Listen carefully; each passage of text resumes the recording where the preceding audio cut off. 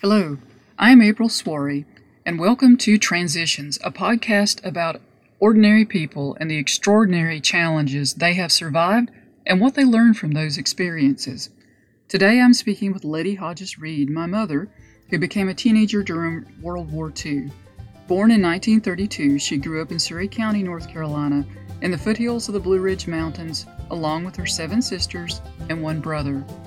Her father, Richard, was a farmer, and her mother, Electra, was a homemaker. By late 1941, they thought they had already survived great hardships during the Great Depression, and things had started to look brighter as my grandfather had nearly saved enough money to build a house for his family so they could move out of a small log cabin. But after the Japanese attack on Pearl Harbor in December 1941, the next 4 years would bring even more challenges as the United States declared war on Nazi Germany. In this interview, Letty shares her teen life during the war and what she and her community learned from the conflict. Good afternoon. It's so good to see you, honey.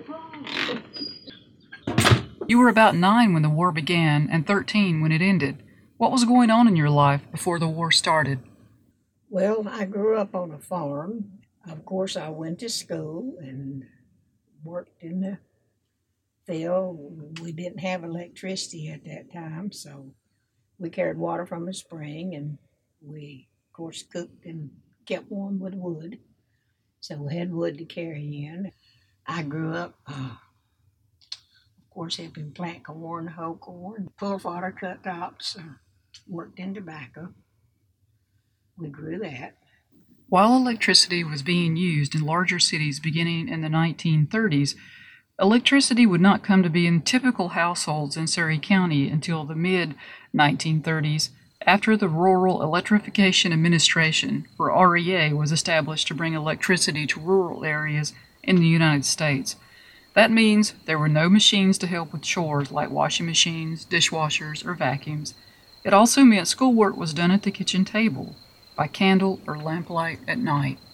What was your school like? What was your school day like? Well, it was, the school days were more or less, I guess, pretty much like they are now, because we, started out, of course, in the first grade. We didn't have kindergarten at that time. So you started out in the first grade, and you know how that was, learning ABCs and to count and that sort of thing to start with. Just added to it, started the foundation. Letty and her family lived a very quiet life on the farm, punctuated by the weddings of her 5 older sisters and larger family gatherings at Christmas and Easter. On Sundays, her family went to church at Little Vine Primitive Baptist Church and then spent Sunday afternoons visiting with friends and family. That quiet life would be rudely interrupted in December of 1941. What are your earliest memories about the war? Do you remember when you found out about it? We had a battery-powered radio, so I suppose we heard it on the radio to begin with, and then, of course, the neighbors, everyone was talking about it at that point. And of course, all the young men were drafted when they got old enough, and unless they had health problems or some reason that they were turned down. And so the young men were all going off to war, and it was just kind of a sad time, really. Do you remember hearing about Pearl Harbor? Oh, yes. They bombed it and killed a bunch of our men, and of course we just went into full-fledged war after that. So, do you remember any emotions you felt when you heard about Pearl Harbor? Really sad and upset, because the whole country was pulled into war. Despite the sadness and shock felt at the beginning of the war, Letty's family fared better than many American families who lost their young men. Did your family lose any people in the war? No, now I had, three brother-in-laws that were in the war. Now, Albert was hurt real bad, so his health was never really good after that. And Lemuel was in the Navy. And now, Albert was your brother-in-law? Yes, and Lemuel was my brother-in-law. And Edward Davis, he was in there the whole 4 years. And Edward was another brother-in-law. Uh-huh. Yeah. So, Well, now, Edward wasn't my brother-in-law while he was in the Army. He and Lois married after he got out. since Letty lived in rural western North Carolina, she did not personally know any Jewish people, but the people living in the United States had not been exposed to Hitler's campaign to dehumanize Jewish people, which had taken place in Nazi Germany and its occupied territories. To Letty and her family, the Jewish people were simply humans like anyone else. It was incredible to hear about what was happening to them, and at first, fairly unbelievable.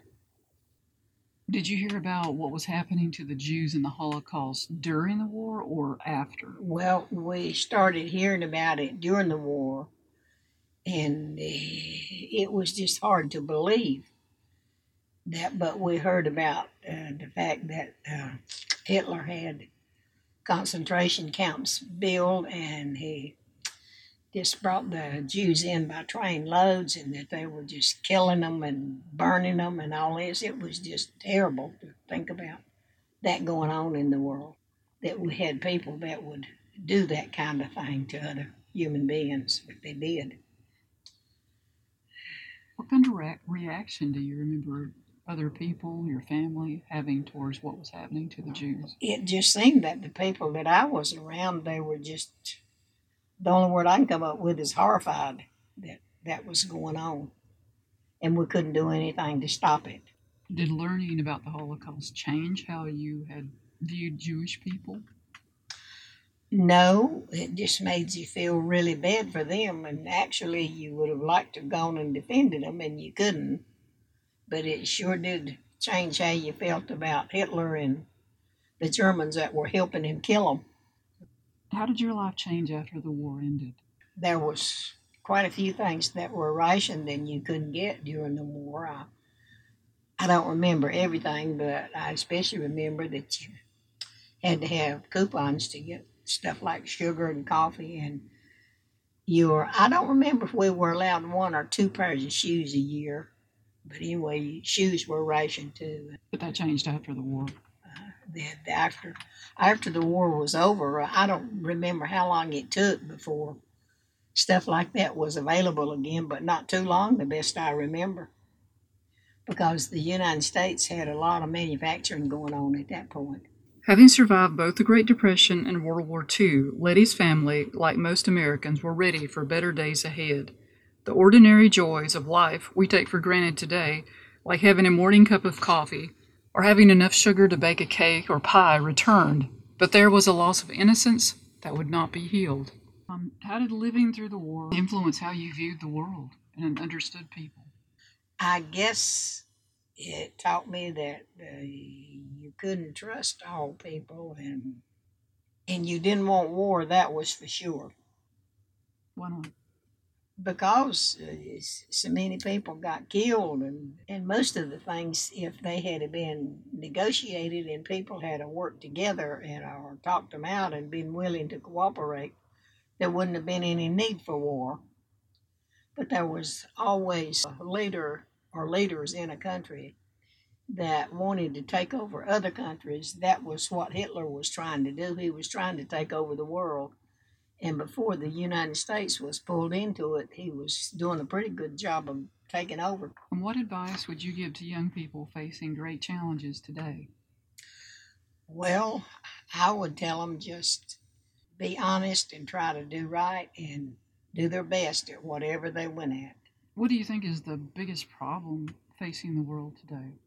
That's hard to say, but I think the biggest problem facing the world today is that there's still too many people that won't cooperate and don't care enough about other people and won't work with them. Well, thank you so much. Yeah. Letty would go on to drop out of school shortly after World War II ended because her father wanted her to work on the family farm to help earn money for the new house, which was built in 1947. She would marry my father in 1954 and move away to Winston-Salem, North Carolina, where my sister and I were born. She took care of her family, farmed, and worked in school cafeterias as an adult, and has been a passionate reader all of her life. She earned her GED in 1987 and encourages any young person she knows to finish high school and go on to college. Most importantly, she would like young people to remember their choices in life matter and can influence the world. Honesty, integrity, and care for others can ensure we all have a future.